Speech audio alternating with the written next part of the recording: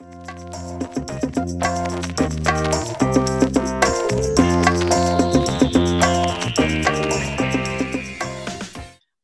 think the tradition needs to move. Well, I don't know if it needs to move on because I'm not there in the middle of it, but all traditions need to move on. Yeah, it's a living tradition. That's right. Yes, we have to hand it to the next generation. 100%. Does that mean I'm done already? No, it means you're the one receiving. I keep thinking about what my grandmother would think of your podcast. She'd hate it, but I don't care. Well, bless my grandmother's heart. She would be so mad at me, but she has passed on, so I felt like it was an okay time. Exactly. Exactly. She's just haunting me up here, but anyway. You're holding the mantle now. So just real quick, my book is an extension of my MFA thesis, which was the exploration and history of Pennsylvania Dutch design. So it should be really cool when it comes out. So that would be really neat. And that's what attracted me the first time. First was cool. You doing fine arts with Pennsylvania Dutch themes. I thought that was amazing. Oh gosh, thank you for that. And because you were in school at the same time my daughter was, and yes, that meant a lot to me. Yeah, that's cool. And she was studying design too, right? Yeah. Yeah, that's very, very cool. Yeah, so just to begin, I was actually going to ask you, because I have a hard time remembering always. So we know each other through Instagram, I guess, right? And maybe through like a hashtag following, we found each other. Probably a Pennsylvania Dutch hashtag. Yeah, that's like a nice way that Instagram works, right? Yeah, and I'm sure that hex signs caught my eye. Yes, for sure. And that's something that I wasn't doing too much of for a little while. I really but there's a whole vocabulary beyond the hex sign and somebody asked me the other day, how do you know when something's Pennsylvania Dutch? I said, well, there's a visual vocabulary. There are this set of symbols and this set of colors, and if you put them together, it's Pennsylvania Dutch. And you were doing that. I could see it. Yeah. It's like an aesthetic motif vocabulary for sure. Yeah, right. Yeah, definitely. Yeah, and I love, and I didn't know you were Pennsylvania Dutch until I was like really paying more attention. So tell me about that. So I've been exploring a lot for several years about belonging and place and trying to find a place. And I thought this was myself on this journey. And turns out a lot of people are going through the same thing. I'm like, wow, I feel so not alone suddenly, even during this strange time. But the diaspora of the Pennsylvania Dutch, and where are you located? And can you tell me a little bit about that background and how you came to be where you are? Sure. I'm in Noblesville, Indiana, which is just north of Indianapolis. Okay. It's become an Indianapolis suburb. And I taught in the Indianapolis schools for years. So I am connected to Indianapolis, but I'm no longer teaching. So I guess I'm not anymore, but I am. You're always a teacher, right? Well, I am a teacher. There's no question. I ended up here. My mother grew up in Philadelphia. Okay. And my father, my mother's what section? Because I'm Abington. Really close to Philly. Okay, my dad taught. My dad was a nurse at Abington. Okay. Oh well, cool. I have an uncle that was probably a doctor he worked with. Yeah, probably. Yeah, and I still have family all over Philadelphia, Chestnut Hill, and I don't know. They're not.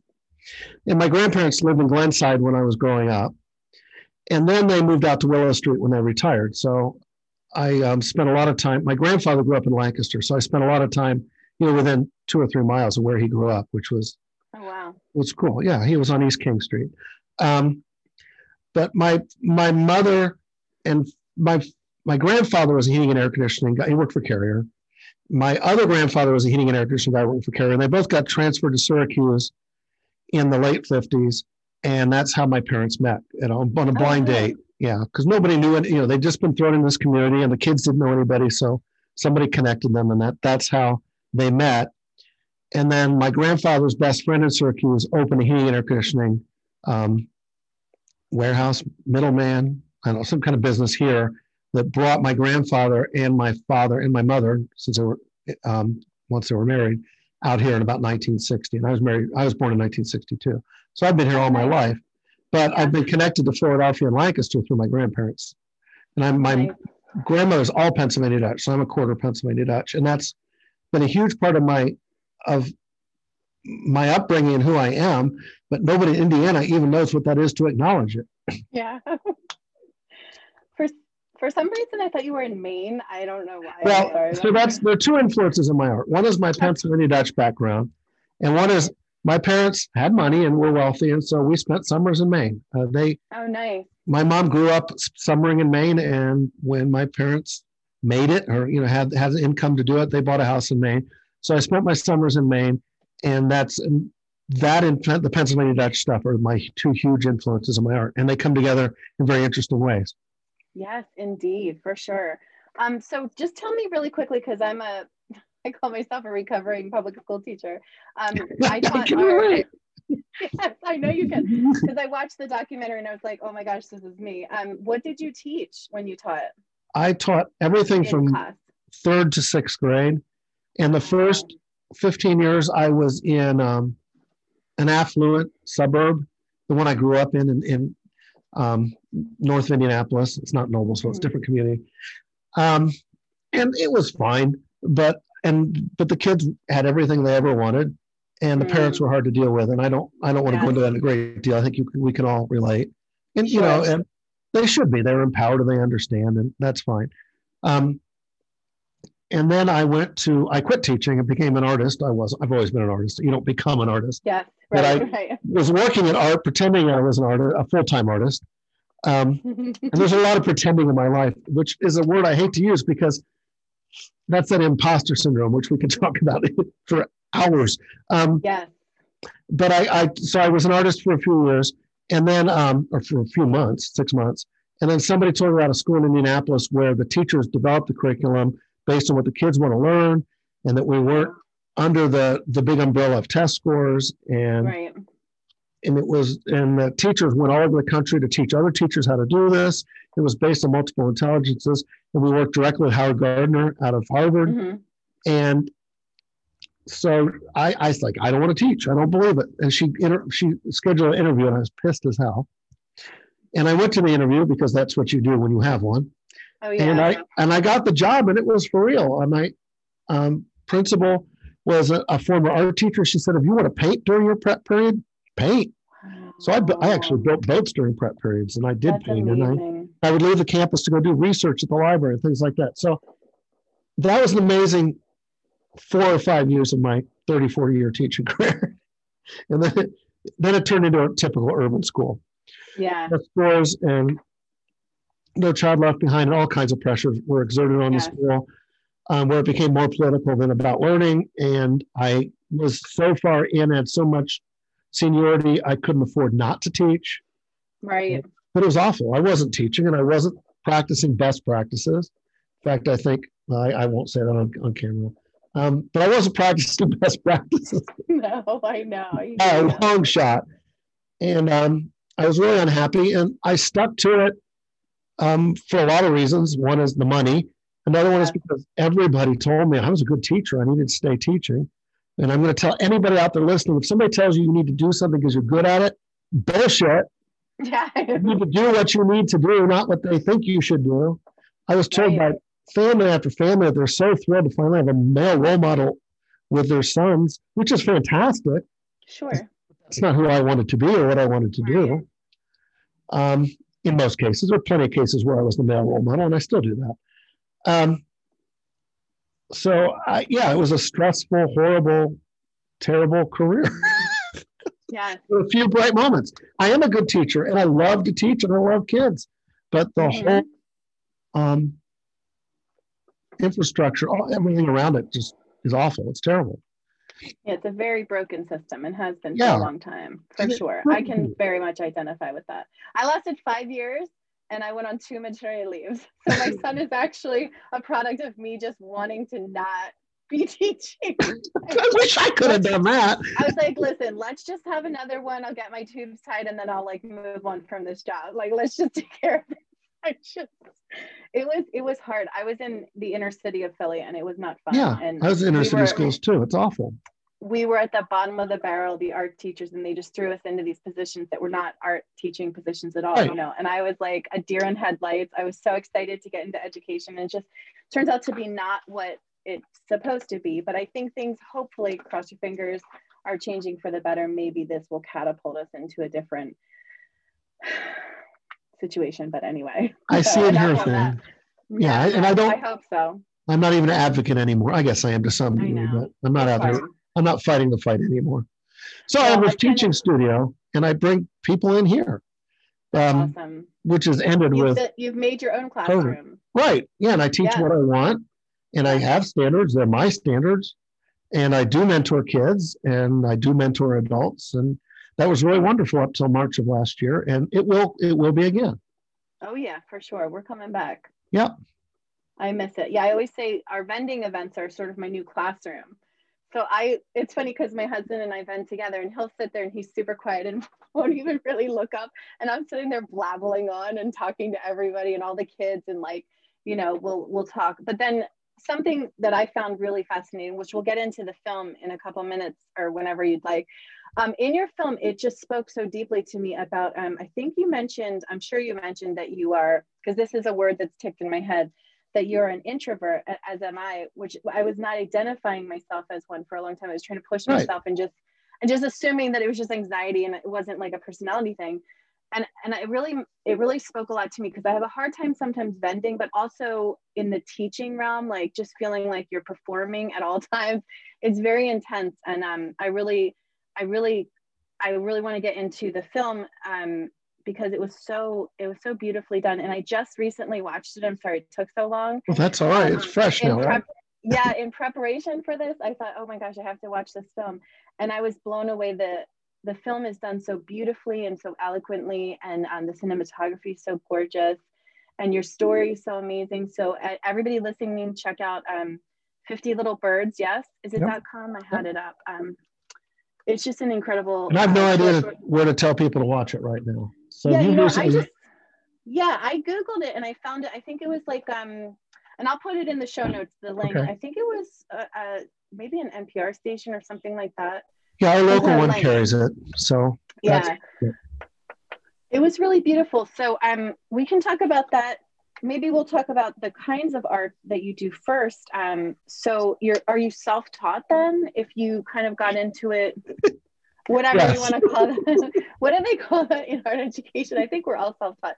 But when you said something about pretending, I think that's what you said. I always think of it about like imagining. Like I feel like we're all people like you and I are very creative and never lost that childlike innocence where I wouldn't really call it pretending as much as imagining. I like that better. Yeah, I like it too. It's so much better, right? But there's always things going on in my head. I have a hard time going to sleep because I'm always thinking of new things and imagining new worlds. 3 o'clock to 4 o'clock a.m. My mind is going nuts every night. Yeah. And you know what? It's funny. Historically, for Pennsylvania Dutch people, it was historically a thing. They would get up in the middle of the night and like spend a couple hours like reading or doing something creative and then go back to sleep. It's crazy. So I think that's still like a thing. I'm trying to embrace it, but it's hard. It's tricky. It's very tricky. And then you get off your schedule and then you're just like, what day is it? I have no idea. I work for myself. So what schedule do I need to have? I think in the film you talked about getting into building ukuleles first. Is that correct? Oh, I mean, we can go down a million trails. I think I do want to connect with the Pennsylvania Dutchness and just talk about my mother was a decorative painter. And interesting because it's the 60s, 70s Pennsylvania Dutch vibe. And I had one piece and I gave it to my daughter, and I have a photo somewhere, but she'd do like wood purses and my father was a heating and air conditioning guy, could get her metal discs and she would paint hex signs on those. And you'd see them around town and you'd see ladies carrying these Pennsylvania Dutch purses, and she did a million cutout Christmas tree ornaments. And I see you're doing those. So that makes me very happy. I do those too. That's so cool. And they were distelfinks and drums and soldiers, a lot of things that weren't Pennsylvania Dutch, but it's where it all came from. And so I understood the tulips and the hearts and the distelfinks and all those things from an early age. I remember drawing them when I was really, really little. Wow. So I've always been driven to learn how to make the things that I like and that I love. So I've been through phases of boat building and just general woodworking. And you mentioned the ukulele. So my parents and my Pennsylvania Dutch grandmother played ukulele. She went to Penn State. And in the 1920s, when ukulele was like the iPod or it's how you carried music around. You carried a ukulele. Mm-hmm. And she was a music major. And so she played ukulele, and my mother did. And my father did, but he came about it a different way. And he's not Pennsylvania Dutch, so we'll ignore him for now. He depends if you go back far enough, but aren't we all really? I think so. God bless him. So anyway, I grew up playing ukulele, and I don't know, years ago, 2004, I got it in my crawl that I needed to learn how to build ukuleles because you couldn't buy a decent one, and I knew how to make things, so why shouldn't I make them? So I got a grant, a fellowship to go to Hawaii and learn to build ukuleles and study with ukulele masters. And I had a ukulele group in the Indianapolis Public Schools, a student group. It was just it's an amazing group. They're called the Key Strummers, and they had it was the early days of the internet, so you could really, really leap into the world.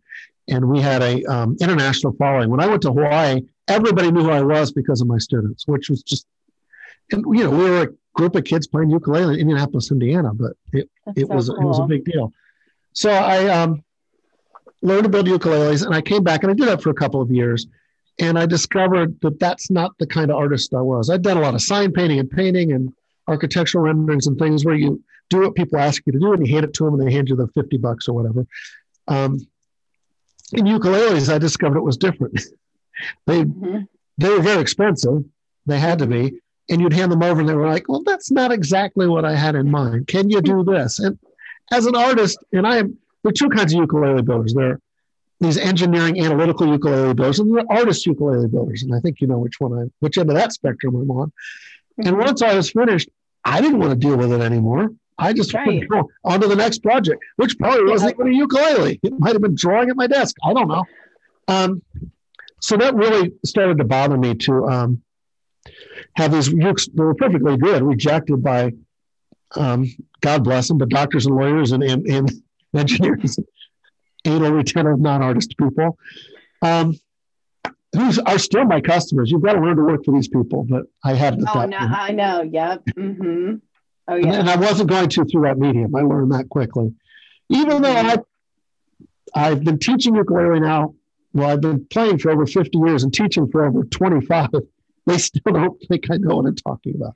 And I'm generalizing. Most people do, but there are those that don't. So anyway, I was on a summer break. I'm a school teacher, or winter break. It was after Christmas. I was in a year-round school, so my kids had gone back to school, and I still had another week. My wife was at work. My kids were at school. I didn't have any money to buy tuners or find wood or strings or anything to build a ukulele. So I looked around my shop and like, what could I build? And I've been involved with Traditional Arts Indiana, which is the folklore arm of Indianapolis or Indiana University, IU.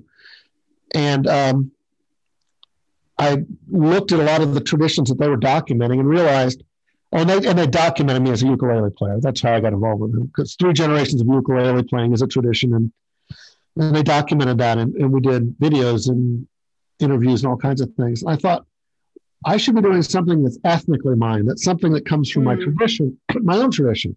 I mean, obviously ukulele was my tradition, but it's not an ethnic tradition. It's a Hawaiian instrument. So I looked at Pennsylvania Dutch carved birds, which I just think are fascinating and beautiful things. And so I started carving the birds in that tradition. So I was looking at Schimmel, and now I can't think of anybody else off the top of my list, but off the top of my mind. But I was looking at those early carvers and carving in their style, or learning to. And I got really proficient at carving. And then Don Noyes, I don't know if he's Pennsylvania Dutch, but his birds are. And he's near Columbus, Ohio. And he saw my work and suggested I get involved with being in the directory of craftsmen for early American life. And so I can't do that. What are you talking about? And I juried into that with no problem whatsoever, and have been for years. And then I started doing early American shows all over Northeast Ohio and Connecticut. And I was supposed to be in Pennsylvania. I was supposed to be outside Philadelphia this year, but COVID nailed that. So I've been carving these birds, not necessarily in a traditional Pennsylvania Dutch style. That's where I started. And I can do that. I'll do a distilfink bird a couple of times a year, or tree of distilfinks a couple of times a year. And they're very popular. I should do them all the time because they get everybody's attention.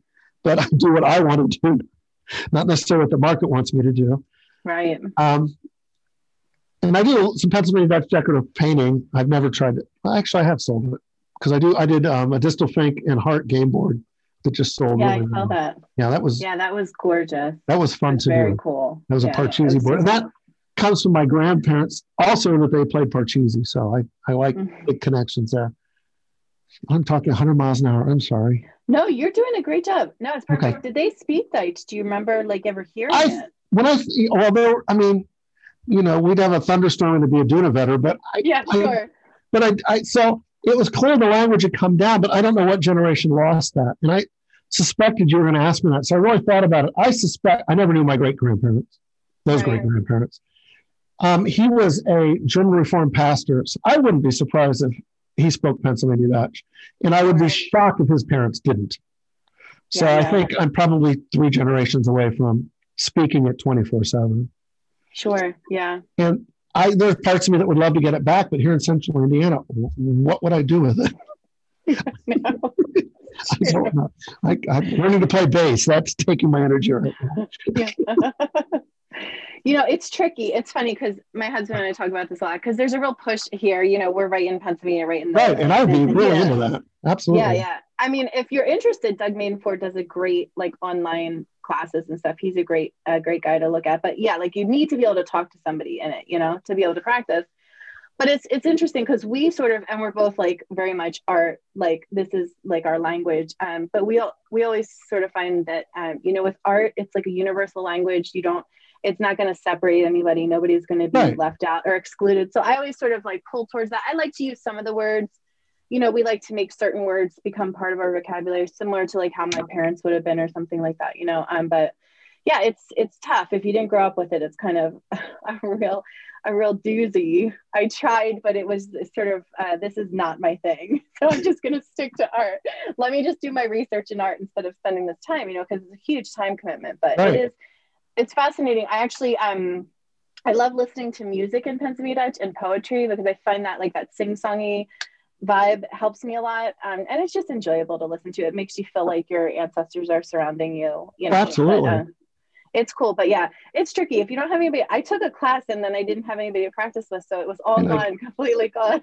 I could have cost the Amish at our farmers markets, but I don't. Yeah, exactly. That's not what they're there for. Yeah, and I don't really have much to talk to them about. Let me tell you. No, another dumb Englishman. They're just like, who is this alien lady? Exactly. Yeah, no, it's tricky, and it's a very, very typical narrative too that it was sort of lost along the way, probably during World War II and then thereafter. Sure.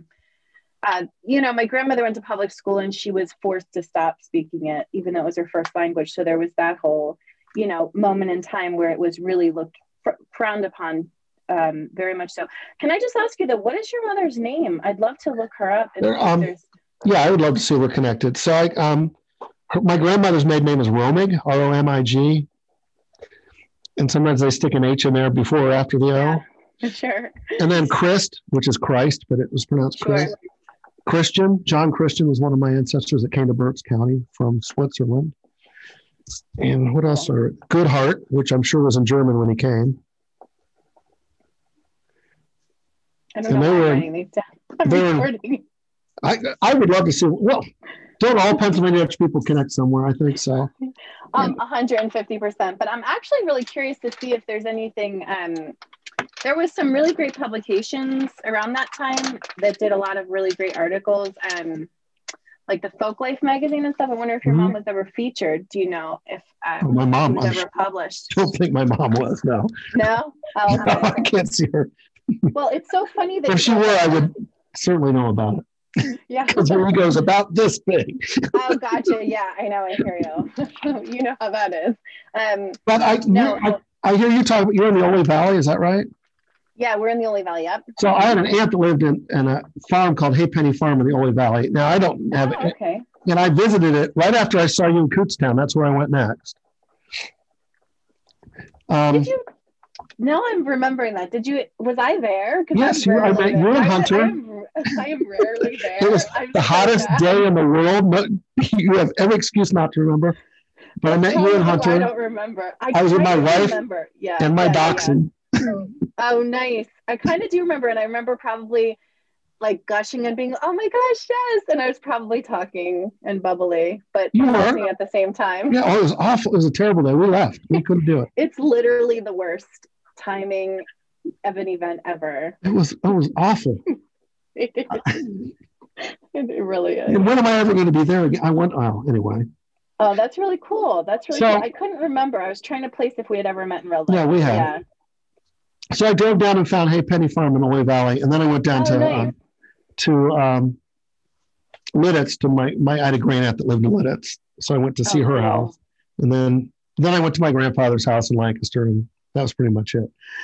And if you drive Route 30 east out of Lancaster, every cemetery has our people in it. Yeah, it's just everywhere. So my grandfather was from a Quaker family in Chester County that migrated up to Lancaster. So along 30 is pretty much where that meets. Sure, and so both sides of the family are all along there. Oh, wow. That's so cool. And he would drive me to farm to farm to farm. And if I go there, I still find them all. I couldn't tell you where they are. Right. I could drive to them. And everybody's buried in paradise that I know. Mm-hmm. Oh, wow. In fact, I'll be taking my mother there when she goes, whenever that is. Yeah, not predicting that. That's not. No. No, don't do that. No, it's so interesting because that's sort of what the book's about, is that wrinkle in time, like the 60s, 70s, and 80s. The Pennsylvania Dutch designs got really, really popular in like trending. They were like trending. It was a very strange, weird time, but it's very cool topic to research and discuss. But so let's see, what did I write? I made a bunch of notes. And that Route 30 thing too, my grandmother always told us that we were related to Jacob Zook whenever we went by his stand. But I don't know. I've done a genealogy and I can't find it, but you can't corroborate that information. Yes. Let's just go with it anyway. Oh, absolutely. No, he's a very interesting cat. I'll tell you what, he made a big boom in good and bad ways, like incredible reach. I mean, incredible reach that man had. That stuff was everywhere. Marketing. It was everywhere.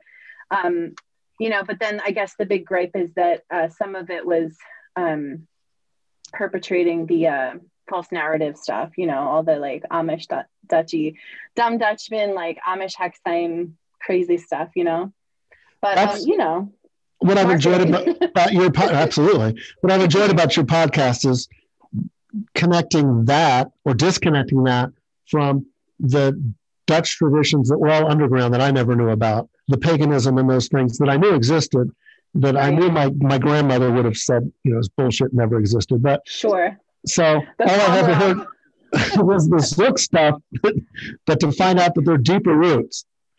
Yes. And I see this. Go ahead, you go. Well, I've been doing a lot more research and I've been listening to your podcast. Good. So I've got the books, but I haven't come to any conclusions, but I've been drilling down.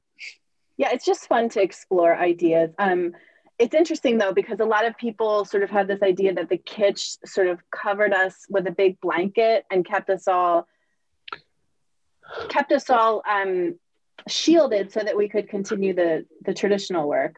I tend to disagree with that, but I have friends that strongly agree with that. But I think it's actually what kept the folk art alive was actually families passing it down, the tradition. Like for instance, you seeing your mom doing it and then having that genetic memory of those aesthetic, images in your head floating around in your imagination, and then they come surface. Well, yeah, they come right out of my hand. I don't have to think. I can sit down and decorate any surface with Pennsylvania Dutch stuff, top to bottom. I know. It's incredible. I always say, and I'm sure you can identify with this, it's like the ancestors are doing a dance with me. I mean, it's just an incredible feeling. And I never had that until I met my husband, and he taught me how to make a hex sign. And I was like, whoa, this is nothing like I've ever experienced before. I mean, it was really this wild, incredible experience because I'd never had a connectedness to my art like that. So it's really, really exciting and incredible stuff. And I think if I were in your part of the world, I'd be doing it. I might be doing it full time. I don't know. Yeah. I mean, there's no market. Nobody even knows what I'm talking about here. It's so hard, but the internet helps. But I mean, it does. I put stuff up. It sells. It's tricky. And I noticed that you were selling right out of your shop, and I thought that's really smart, Jeff, because the internet sales and the shipping and so many packages got lost this year. It's not for the faint of heart, let me tell you. Well, my first launch of the print shop, and for people listening, I do letterpress printing too. And I've done it for years. I took about 10 years off and I restarted that over COVID. Yeah. And my first launch was an Etsy shop. And it failed because the mail didn't get through. Yeah. And I just gave up. I just threw up my hands and gave up. But we're back at it again. Yeah, that's awesome. That's very cool. There's a family here, actually in an old schoolhouse that my great grandfather taught in Ole. They're the Vargins, and they're incredible. They do incredible. Used to do lino cuts. Now they're transferring to all metal. I don't know exactly what they're using, but you should check them out. They are very, very cool. I think it's Pennsylvania Dutch Papers or something like that. And they also do star weaving. It's very, very cool. I'll send you a bunch of stuff. Thank you. Yeah, for sure. And there's an archive at Ursinus College, and for the listeners too, of all the old folk life magazines, and they're all scanned in, and it's just an incredible resource. And where's that? Your Ursinus College. Okay. There's a whole archive of it's called Pennsylvania Folk Life, and I'm sure you've heard of Don Yoder. He was one of the founding members, and then it was all during that mid-century really great peak. And there were so many contributors. And my favorite part is they had a lot of female contributors, which made me really happy to see during that time. And like, he was a really special guy, and one of the founders of the Folk Fest, of course. But that is an incredible resource. And you'd probably really enjoy that. I don't know. I'm sure somewhere online they have all the Folk Fest, the old catalogs, because that has a lot of really cool stuff in it. Oh, I bet. Yeah. Yeah, it's a lot of fun. But yeah, the Vargins are a family that have been doing it for very, very many years. And their aunt, Dorothy, her work was really, really cool. I think you'd like that because it was like lino cuts, and they're just so beautiful. So lots of good stuff. Good. Yeah. Well, I'm looking now at CNC and lasers to make type for the press. And that would open the door to all kinds of Pennsylvania Dutch stuff. Because right now I'm limited by what's available in metal or what I can carve in lino. And to have my entire vocabulary where I can just scan it and make type just is a very exciting prospect. Yeah, technology serves us in a lot of ways, even though, there's a thin line. But my MFA advisor said she really wanted the graphic design work to have that hand-on touch. So we did linos and then scanned them in. It was really, really fun. And that would still be my handwork. It would just have to go through a computer to get, before I could by hand put it on paper. Exactly. Yeah. Exactly. Oh, cool. I'm going to send you this link. So for people looking, it's Ursinus College, and it's Pennsylvania Dutch Folk Life magazine. It's an incredible resource. So Jeff, let's talk about 50 Little Birds. Sure. How did that come about? It's just, it made me so happy to see. I mean, it was just really just so beautiful. And I just wanted to crawl inside the computer and just be out there on the phone and know where we It is. I mean, I've seen that movie, I don't know, probably 20 times. Sure. Or more. I don't know. And I still get goosebumps because it is so beautiful. And I can't believe it's me in those images. So I guess to go to the very beginning is what you see is not what we worked on or what we planned at all, which is true of really good many creative projects. Yeah. So Hannah Lingren, the director or the producer, what does she call herself? I don't know. The director. She calls herself the director. Tilt 23 is the producer, the company that produced it. I'm looking at my poster on the wall. A film by Tilt 23 Studios, 50 Little Birds. Hannah Lingren's the director. There we go. I've known Hannah for a very long time. I've known her mother forever. Her mother is the tourism director in our county. Oh, wow. And I've done tons of projects with her, and I knew her before that. I remember going to her on Friday gatherings after. She worked at a local living history museum 30 years ago, and I would gather with some of the employees on Friday afternoons for a beer, and she would be there. But Hannah's been involved with the maker community in Noblesville, in our little town. And we don't have a real strong maker community, but she's been part of that. And she approached me several years ago and said, I really like your art. I like who you are. I like where you're coming from. Let's do a movie about your art. And I'm like, yeah, that'd be cool. That'd be great. And she was about to move to Alabama, or already did. And she said, well, I've got to come up from Alabama to do this. And let's plan on me showing. I'll come up for a weekend sometime and we'll talk about this and we'll figure out what we're going to do. And then I didn't hear from her. And then I learned that she had a really bad relationship problem down there. Aww. And yeah, it was a terrible situation. And I have nothing but empathy and sympathy for her. Her life really hit some walls. And then she came home and rebuilt. And quickly, she's an incredibly talented, strong person. And she was hired by Tilt 23, which had a different name than the story. I don't remember what it's called. Doesn't matter. There's Tilt 23. And they want to support the creative endeavors of their artists. So when you're hired there, you're encouraged to take on projects and they will fund them. Now, I don't know if they had any idea how big a project she was going to come up with. But they underwrote it and they supplied cameramen and equipment and everything we needed. So that's why we have that big professional flair, is because we had incredibly talented camera people and cinematographers and sound people. And she had nothing but the best. And she had the backing to do that. Yeah, it was. So she came to my studio, which is in the basement of an old apartment building, a nice apartment building, but it's 100 years old. And I'm in the basement's not nice, but it's mine. Yes. And she came down here and interviewed me, and we probably spent 3 or 4 hours with interviews. And then she came in with a crew, and I don't have the whole basement, so I have a wall around my shop with windows, because I always wanted windows out on the street of my shop. So I put windows out to an empty room.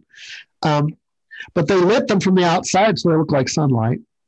Wow. And turned all the lights off in my shop. So my whole shop was swept with this wonderful low-angle sunlight. You saw it. It's gorgeous. Yes, yes. It's almost dark in my shop, but that's okay.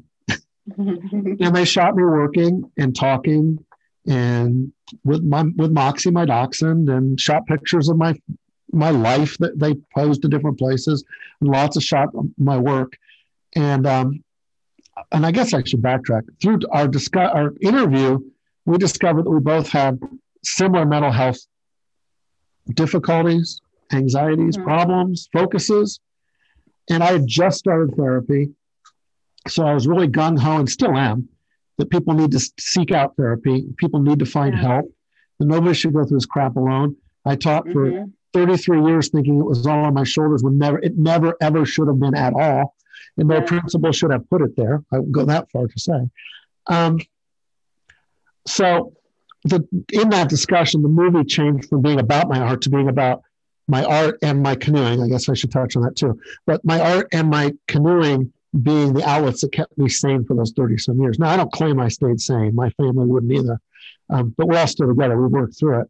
So the other part of that is my canoeing. In 2014, I got the same grant I did for the ukuleles, and I bought an antique 1956 Old Town canoe, and I paddled 450 miles from Old Town, New York to Rangeley, Maine, alone, absolutely alone. It was just me.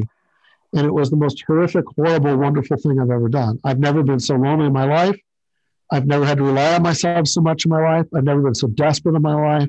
But if somebody gave me the opportunity to do it tomorrow, I'd do it again, because it was such an amazing, powerful experience. And that's why I did it. You put yourself out there to grow and learn. And I did. And I couldn't put a lot of it into practice till I retired and became an artist again. And I knew the word retired. Hannah told me that when we were making the movie. Like, you're not retired. You left teaching to become an artist. The thing that makes you retired is you have access to all these funds nobody let you touch for 50 years, for 30 years. Yeah. Like, oh, you're right. So I'm not retired. I work more hours than I've ever worked in my life. And I work 7 days a week. So anyway, the movie is about how I use my time in the wilderness and canoeing specifically, and my artwork as a way to stay sane and to grow. And the other things, my mother, God bless her, is an alcoholic and a narcissist. And it wasn't until I was in my 50s I could look back and see how her narcissism, her ego, had so much to do with my life that it shouldn't have. I mean, I taught all that time because she thought I should teach all that time. I mean, it's that blunt. You're a good teacher. You should be teaching. If you stop teaching, how are you going to make a living? That's not possible, is it? But I heard that. You're the laziest white man on earth. Yes, I heard that. So anyway, making the movie, going through therapy, all that's been very cathartic. And I think it's really important that we talk these things out, because I don't care who you are, how happy you are, how well adjusted you are, this crap is in your past. Whether, I guess I go down the list of all the things it could be anything. There are so many negatives in our lives that do leave scars, deep scars. And I thought I was well adjusted all those years. And it's amazing when you start looking at those scars and addressing them, how they can start to peel away and fall away. And I mean, it sounds terrible, but I've not talked to my mother in 3 years. And it's the best thing that's ever happened. Yeah. I take care of her. My sister, I take care of her, but I can't, that negative energy, I can't do it. Yeah. And if you can't do it, you walk away, right? Yeah, sure. And embrace the positive things in your life. I'm sure somebody listening will disagree, but that's where I am. And it's a journey too. So anyway, that's how the movie came to me. Well, it was incredible. And how long was it? It was, I actually pulled it up. It was PBS, and I'll share the link for our listeners. It was a 9-minute and 8-second film.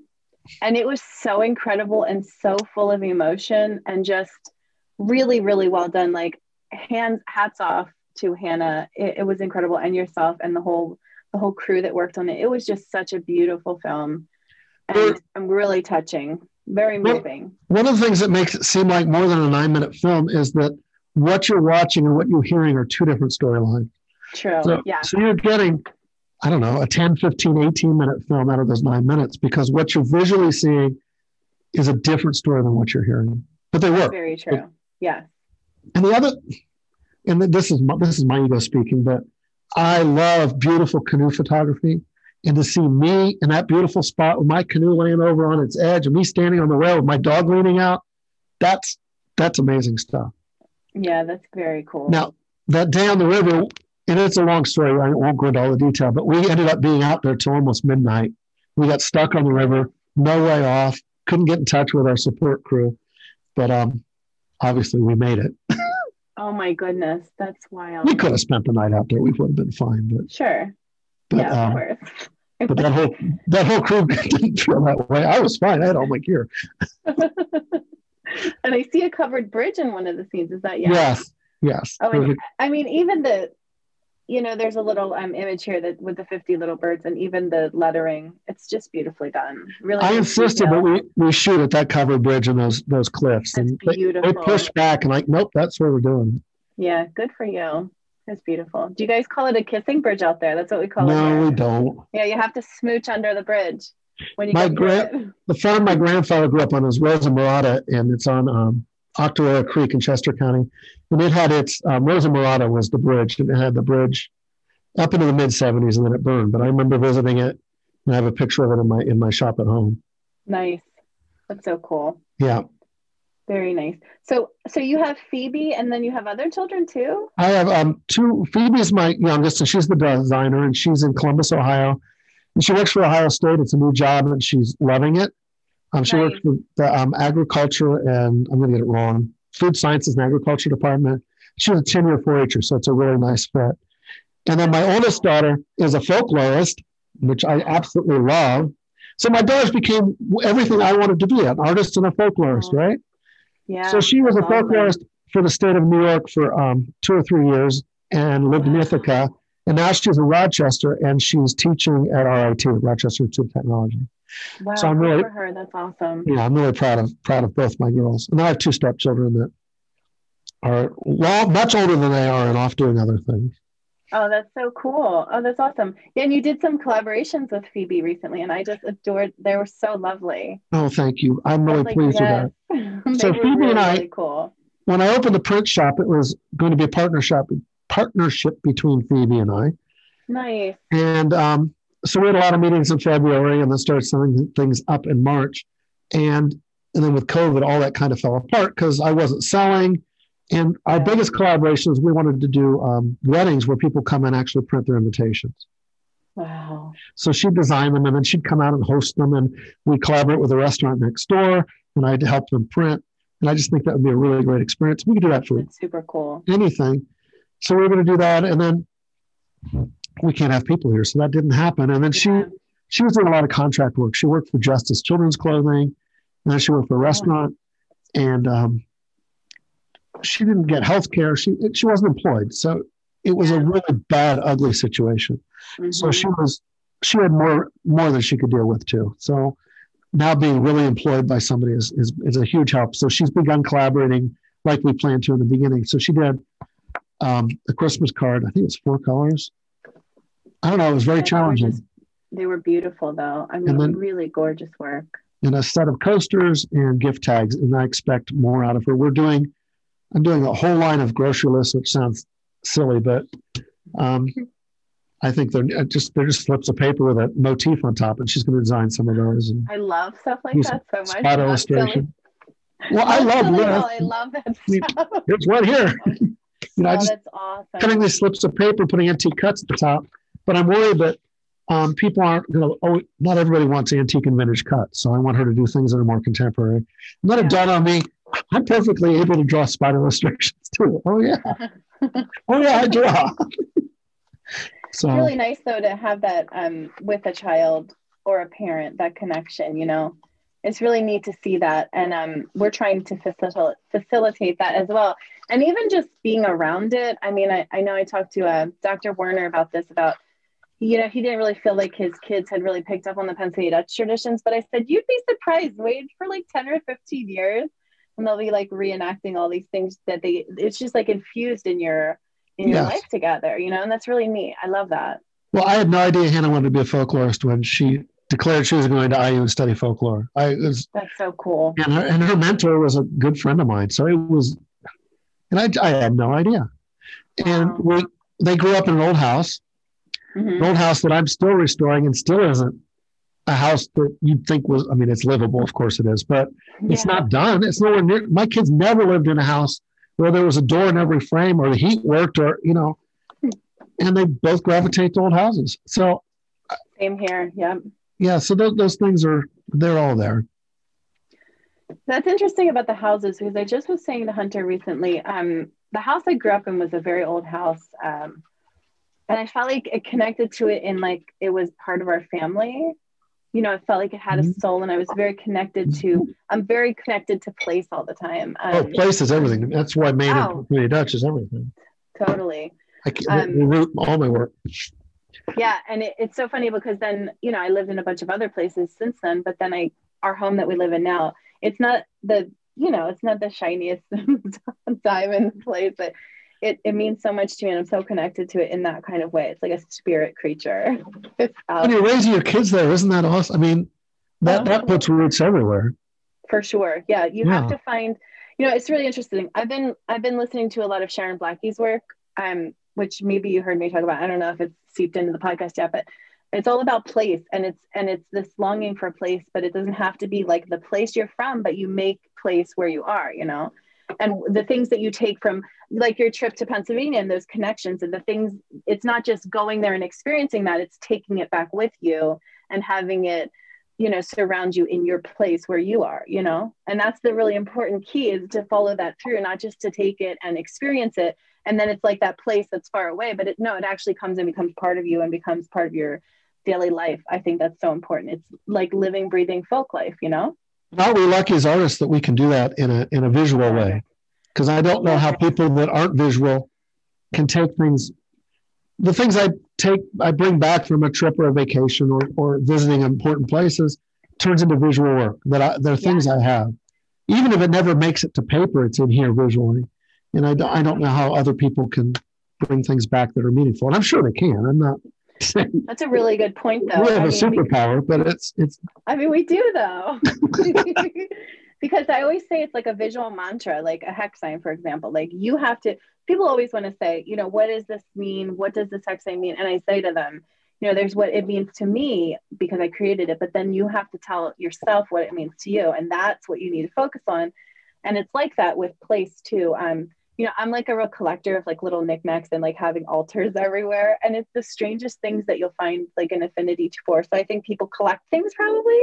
And also now with digital photography, I mean, I was a photo major in 99. Okay. Right, so this was right in the beginning of it. And it was like before you had to like have a camera to be a photographer, now it's like so accessible and you can document place and experiences so easily, which is very, very cool. That's true. We were on a vacation. It the ego so much for most people. Well, that's true. But we were on a vacation a year ago and we were trying to remember the timeline. Where do we go to our photos? Yeah, for sure. Yeah. Do you know what's really trippy too is the Facebook memories, because now I've been on like 10 years or so. And I'm like, whoa, I totally forgot about that.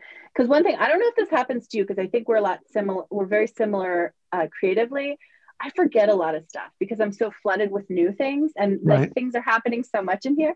So I'll forget about certain memories. And even my kids will be like, remember when we did this? And I'm like, no, I'm really sorry. Remember when you met Jeff in Kutztown? Yes. I'm sorry, it was melting. No, I'm so glad awful.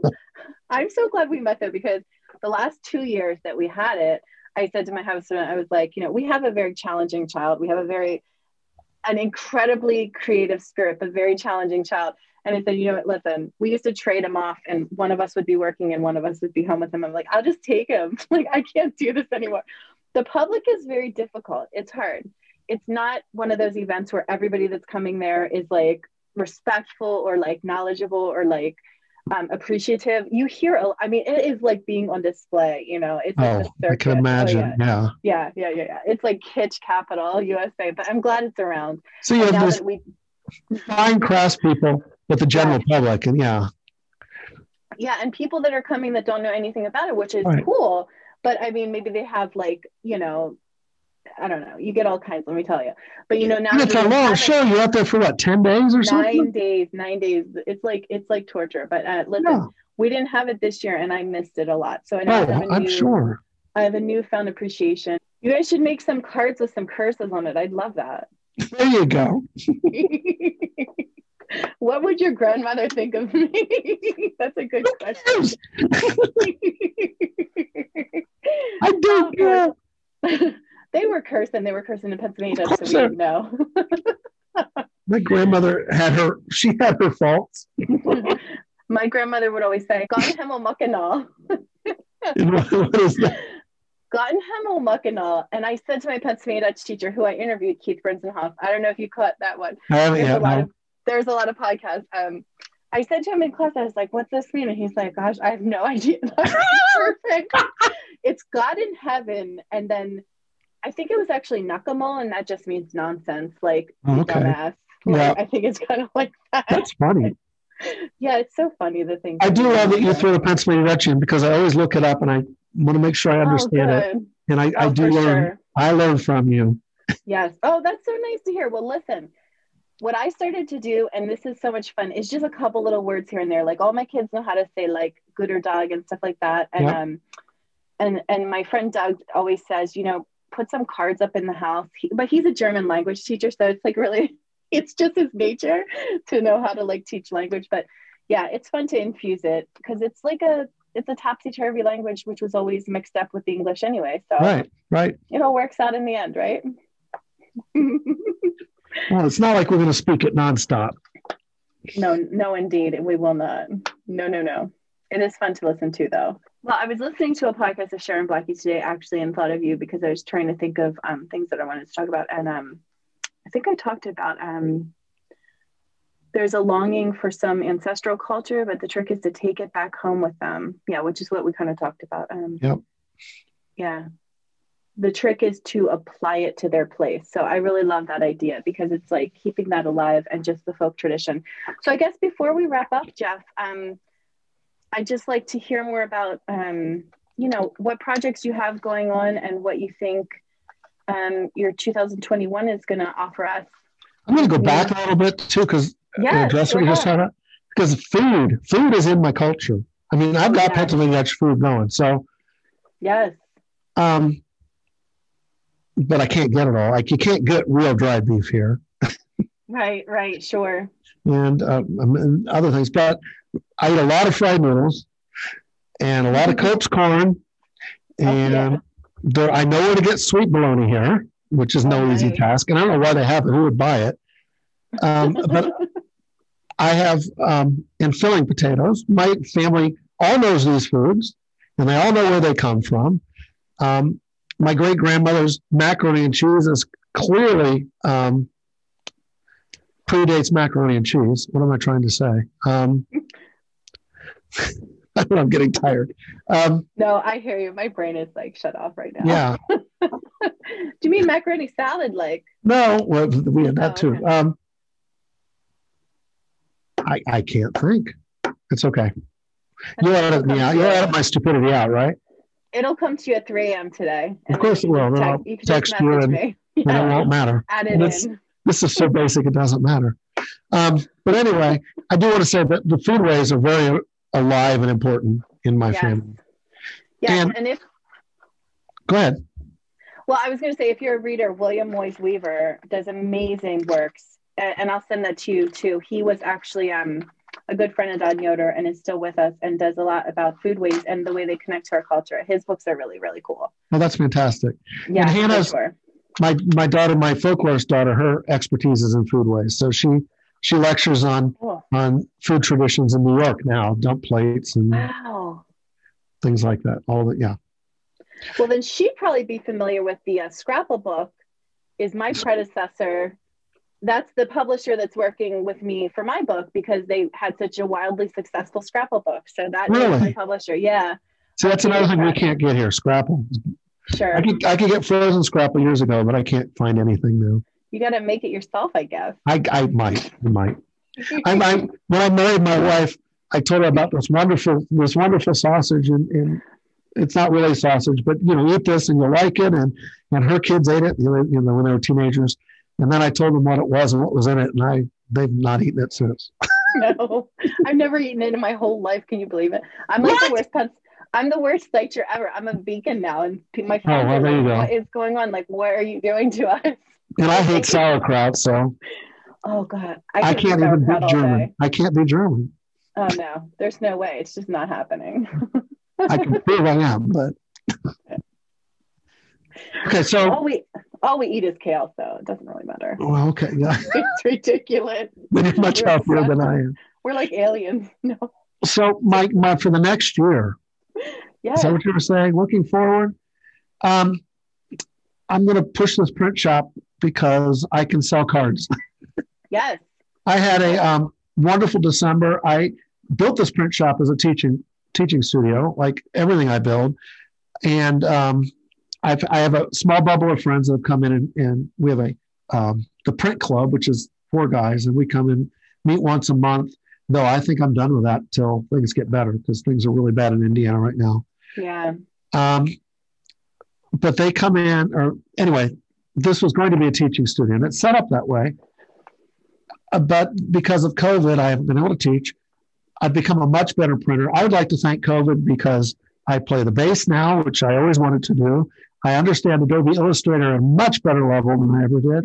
And I've become a much better printer because all I can do is practice, right? And my house is getting restored. So all I can do is practice and wait. So that's making me much better at these things that I was good at. Now I think I'm in many ways much, much, much better.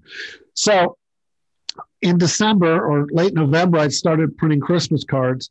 And my goal was not to sell anything this December, but I'm horrible at seasonal artwork. I'm terrible because I only want to do it during that season. Yes. I am not going to sit down in July and print Christmas cards. I'm glad to see you agree. Yuck. I don't like going into a craft store. No more Welschnickels. No. No. And I thought I'd be printing cards this week, and I can't do it. I know. So I was building up a lot of stock of Christmas cards, but then I thought I'd throw them online and see what happens. And I had the best month I've had in a year. That's awesome. Yeah. And when I sell carvings, bird carving starts at $120. The really nice carvings are $500, $600, $700, $800, $1,000. And I enjoyed doing that. And I got this mindset where if I'm not doing something that's worth $400, it's not worth my time. Yeah. And then suddenly I'm doing really well selling $6 cards. So, and I have a friend that said, you can make $1 million $1 at a time. $1 million $1 sales still makes you a millionaire. And there's something to that. This isn't my best month ever. I mean, when I say the best of the year, this is the COVID year where I had no shows. And I know. It shut down most of my sales. But I've been living on savings, and this month I didn't. I paid my rent out of what I made in the shop and had a little left over and can think forward. So there'll be a lot of printing. But there are a lot of letterpress printers now. A lot of kids that have no experience doing really well because they're clever. So I need to get clever. And that's one reason I love having Phoebe is because she's going to have that youth, clever look. She's almost 30, but that's still youthful. Yeah. And she's a designer, so she's in tune with that. So. No, but it's 58 is youthful. I was here to tell you. This printing press over there, I pump it with my feet. Yes, that's awesome. So I'm looking to develop lots and lots of product through the year, and some really fresh and new stuff. And I'm going to try to involve some technology too, because I really like wood type. I have presses that are begging for large wood type that I can't afford it. A font of wood type can cost $300, $400, $500, and sure, I don't want to spend that kind of money. The presses are expensive enough. Yeah. So I'm looking into CNC and laser to reproduce that stuff. Nice. The large wood type. But I'm also then just thinking anything that I draw and scan, and we talked about this earlier, I can burn on a CNC on a laser and print. I mean, that's probably an exaggeration, but it opens a lot of doors. Yeah. Right now, I have to send things to my artwork goes to a public. Again, I can't think. Boxcar Press in Syracuse, New York, and they turn into a plastic type that I can print with, and it does. Wow. And it's inexpensive, but it'd be nice to do more of that in house. Yeah, that'd be so cool. It's expensive that I'm going to do entire fonts of type. That would be really expensive through them. Yeah. So into CNC and laser stuff, whether it'll happen or not, I don't know. I hope I can start classes in the spring. I've got a million ideas for classes. I know there are people that really want to do letterpress and get in here and make really cool stuff. And I've got it all set up, ready to go. So we'll open the door when we can. I may not pursue shows anymore, which yes. I really like going east, and I really like selling carvings, and I really like talking to the high-end buyers and customers and the other high-end artists and associating with them. And I like all that, but I'm not sure I'm going to do that. I'm going to continue to be part of the Early American Life directory because I think it's important to keep that status. And that's what gets me in those shows. But I don't know if I'm going to do those shows. Yeah. So I mean, my studio is 3 blocks from home. Why? If I can't get money here, why would I go pulling a trailer to Connecticut to be there for 3 days? Things like that's hard. Yeah, it's a rough life. Yeah, I mean. Yeah, we're kind of in that same place too. We did really well online this year, Good. And we just decided we're going to stick to like the Reading Guild show and the Folk Fest basically. And then we have a cute little show here in Boyertown called the Belschnickel, which is really that's fun. Nice. Yeah. I will do small local stuff for sure. The other thing, I'm going to do our farmers market, which I didn't want to do because I wanted to teach on Saturday mornings. But if I can have sales every Saturday mornings, it doesn't matter. Yeah, I just need to be. For sure. I'm going to take a demonstration press out. The guys in the print club have volunteered to come show kids how to print. So, they can pull a lever for $3 and take home something. And that's so cool. Yeah. I remember doing silk screening like that at a craft event that I went to, and it was really fun and super fun and cool. But like silk screening, like that's kind of tough to do on the road, but it was really fun. That's great. So Jeff, where can people find you? I guess gbdavisfolkart.com, right? Yeah, that's the website. Now the website's kind of down right now because I'm changing my focus. So I took all the work off. So probably keep it. People should keep it because it's going to come back. There's also going to be another website that I'm working on, twopaddlepress.com. So it's TWO, Two Paddle Press. That's it comes from my tattoo, my 2-paddle tattoo. Nice. And the tattoo came first, but that's going to be the print shop. But I'll have stuff on both. And it will show up on Etsy, both of those. They both exist, but they'll show up and actually have something. So I'm kind of taking as you know, doing art, there are very few sales between now and April. Yeah. So I'm using that time to rebuild the website, get Phoebe more involved, and develop my product line. There will be more carvings. I don't know if I'm going to do a lot that aren't commissions. Ironically, coincidentally, it's probably a better word. Last week I had a friend, and it used to bother me. It's always friends that want my work, but I realized a lot of them became friends because of my work, who wanted a Moby Dick. and I do carve whales. That's part of the main tradition. And he wanted a Moby Dick. So I went to his house and talked to him about it. And we sealed the deal. He's going to do it's a 28-inch long white whale. It's going to be really fun to do. The very next day, I got a query for another Moby Dick. Wow. From another friend. So I know that's going to happen too. So I'm carving whales. Cool. Carving whales. Really neat. Yeah. That's awesome. So yeah, my friends got me through this, honestly. They've become my collectors. Yeah. Which came first, the collector or the friend? I don't know, but I love them so dearly. Yeah. When a friend buys something, that's them supporting your business. That's great. Yeah, for sure. And I got a Christmas that it's a real thing. Oh, absolutely. Yeah. We're not pretending, are we? No. I got a Christmas card today from Colorado from a really good friend that moved out there. He was my apprentice, and his mom sent me a Christmas card. It was my card. It came back to my shop. I thought that was so wonderful. Cool. I love that. Get a card that I printed. Full circle. So I just one other thing about my carvings, because I haven't talked about that much, but the one thing that sets my carvings apart and my Pennsylvania Dutch painting, decorative painting, like the game board,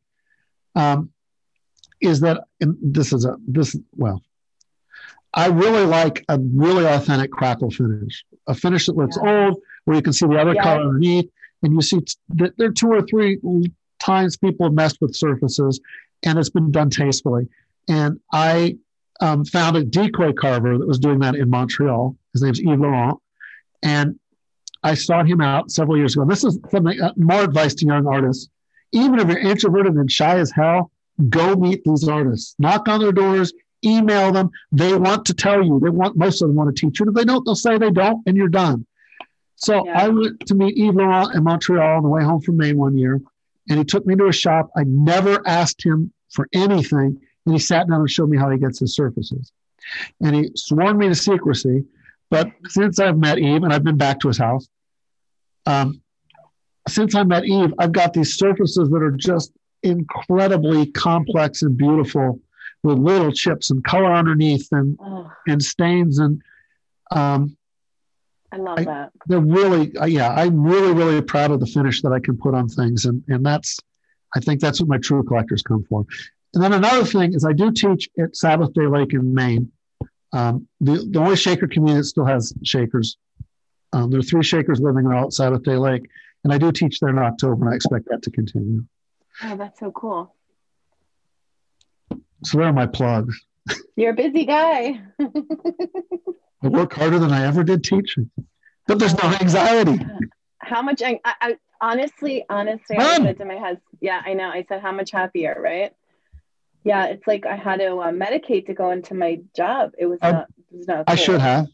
Yeah. Didn't. Yeah. I guess I shouldn't have, but I could have. I was a mess. I was blithering idiot and running, chasing my tail. And I still do that. I just wrote to somebody today. Somebody said their word for the year is hustle. Like, don't hustle. Slow down. Be intentional. Yes. I've been told to hustle all my life, and it's never paid off, ever. No. There's no advantage to hustling. Slow down and be intentional. You'll be so much more productive, so much more efficient, and you'll know what the hell you're doing. I mean, there's no anxiety and no stress with it. And healthier. Yes. My family's all teachers, and how many heart conditions do we have that are not hereditary? Yeah, that's terrible. Scary. And I believe it. Yeah. And I still have anxiety attacks, but since they're completely out of context, I can sit down and say, there's no reason for this. None. Yeah. I know. I can work through those, but when you've got, teaching, and I say this in the movie a lot, you're not even allowed in your own head. That's 8 hours a day. You're not allowed to pee. No, that's true. And you sell your emotions in your brain for 6 to 8 hours a day. They're gone. Yeah. You're not allowed to have them. Right. And if you're a good teacher, you take it home. So it's more like 12 hours a day or 24.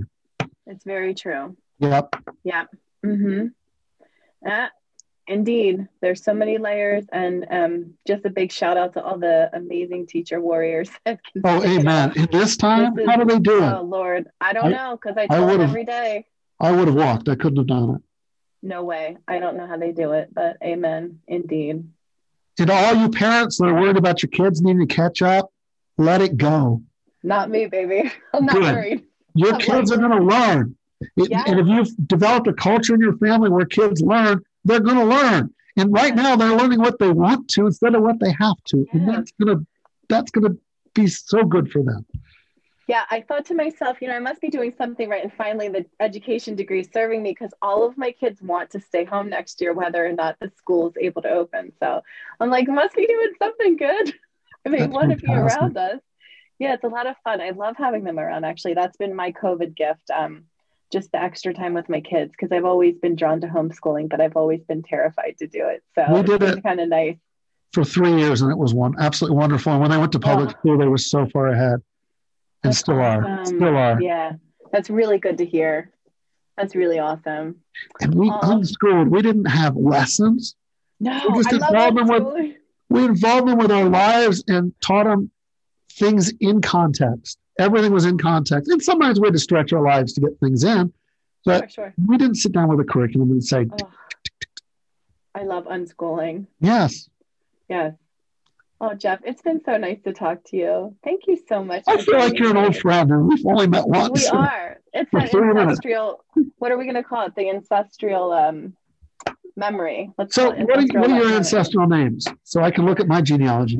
So have you ever heard of the Fishers of Holy? No. Fish The hour? Fisher Farms, the Fishers. The Oh, Fishers. okay. It's a really great Georgian style like mansion thing on 662. So my maternal grandmother's a Fisher, and then she's also a Nab, and then my dad's side is Herring, and so I'm half Pennsylvania Dutch on both sides. Both my parents are half, and Okay. then half Welsh on both sides too. I'm And I Welsh guess on my there's some father's English. side. Ooh, and that's my new exploratory place. I need to learn everything I can. I love the Welsh so much. Total dead end in my family, but the Davis was Davies and Hard. it was Welsh. Yeah, it just, I'm a Davies. Oh, there we are go. you? We're probably Welsh. There we My go. mom's maiden name Davies, so we're just totally related. Yeah, we were And Davies. Jones. Oh, Yeah. yeah. Every Welshman. Of course. Yeah, like come on. And then Yeah, Davies. being a Yep. Chester County Quaker, I'm related to everybody in Chester County. I mean, God, I love the Quakers. because that Quaker community is just like that and always has That's been. so cool. Actually, when I was in undergrad, I did my internship or whatever in education they call it at a Friends Meeting House. Maybe you've heard of it. It's in Philly. What the heck is it called? Maybe you haven't. Friends School or something. It's just called Friends School. It was such a great experience for me. Is it I Penn love the way Charter? they worship. No, I think it's called Okay. Friends Select or something. I don't I freaking don't know, know. but it was really fancy. I claim to Fancy. be, I'm a Quaker. I claim to be a Quaker, but I'm cool. I not love terribly it. practicing. But I really like the whole inner light thing. I Yes. love that it transcends Christianity and can. Yes. Woo. Yes. I don't claim to be a Christian, but I claim No. to be Quaker, which bothers Indiana Quakers because they're all evangelical Quakers. So Oh, I Lordy. don't go to meeting here. They don't know what silent. There's only one silent meeting in my. Never mind. Oh, my glory. That's not true. There are two. If anybody listens to this, I don't want to be called out on that. There are two silent meetings, but they're not convenient. Most Quakers meet in a church service that looks like the Presbyterian services I grew up in. You know. Yeah, no. No, I love silent meeting. It's fantastic. Oh, it's very cool. And actually, I grew up in a place called Bristol, Pennsylvania, Uh-huh. in Lower Bucks, and it was the first Quaker meeting house in America. 1682, Oh, wow. Bristol was settled. It's very cool because it was right near Pennsbury Manor, which is where William Right. Penn lived. I lived like 5 minutes from there, so it's very, very neat. And I have maps of Philadelphia showing where my father's ancestors came and my mother's, and they all live within blocks of each other in That's so Philadelphia cool. in Yes, 1683. They came with Penn on the that's welcome. really cool. In fact, Dennis Koonders, do you know that name? I Or don't think Thomas so. Koonders. It's Stonus. I think it's T-H-E-N. I don't know. It translates as Dennis or Thomas, depending on what you're reading. And he was a Germantown Quaker, Oh, German Quaker. mhm. And that his house is where they had the first anti-slavery. They signed the first anti-slavery Yeah, we document. were just talking about that. My friend Rob Schreier wants to redo like there was some kind of event that happened in Germantown where they had like, maybe it was related to the document. And it's a really big deal, and he wanted to reenact it or have a gathering there or something. Germantown's very cool. Oh, it is. My grandfather went to Germantown meeting. Yeah. That's really cool. I remember going to that's amazing. Germantown Market years and years ago. I don't even know if it's still there. I have no idea. Yeah, I haven't been to Germantown in a hot minute, but we lived in Kensington, so. I haven't been to Philly in years and years. Need to go. You got to go back sometime. Yep. Yeah. Well, thank you so much, Jeff. This has been really fun. And what was I Thank you, going to say? Rachel. I was I going to don't say know. something else. We're definitely related though, so we can take that. Yes, we're brother and sister, cousins. Yeah, for sure. It's so funny. You end up being related to a lot of people you didn't know, but yeah, it's really cool. Yep. So I will end with Mach's gut, which means make good. I understood that one. Yes. Not ready to say it, but I understood it. Well, it took me about 10 years. It's like Mach's, like we do this weird thing, right? Yeah. And then gut. Yeah. Gut, I got. Yeah, gut. Yeah. But I always call myself an Ole Valley girl. It's like that 90s Valley girl twang. I laugh at myself. They don't laugh when I say that, but I'm just kidding. No, if you're laughing for an audience, what's the point? You don't laugh for yourself. Not at all. I have my own audience. Exactly. Anyway, yeah, for sure. Thanks so much, Jeff. Thanks for taking the time. It's so late. I appreciate thank you it. for the time. Oh, it's fine. I've enjoyed it a great deal. It's nice to talk to you, and I enjoy your podcast. Enjoy your art. Thank you. I will look forward to when we meet again face to face someday. Same. And I'll definitely be at the Folk Fest, so come holla. I'd like to. All right. On a cooler day. Yeah, seriously. I can't guarantee that at all. No, you can't. Have a wonderful night and take You care too. and Happy New Year. Happy New Year to you and Hunter and your kids. Indeed. Thank you very much. And you and yours as well. Thank you. Bye-bye. Mach's gut.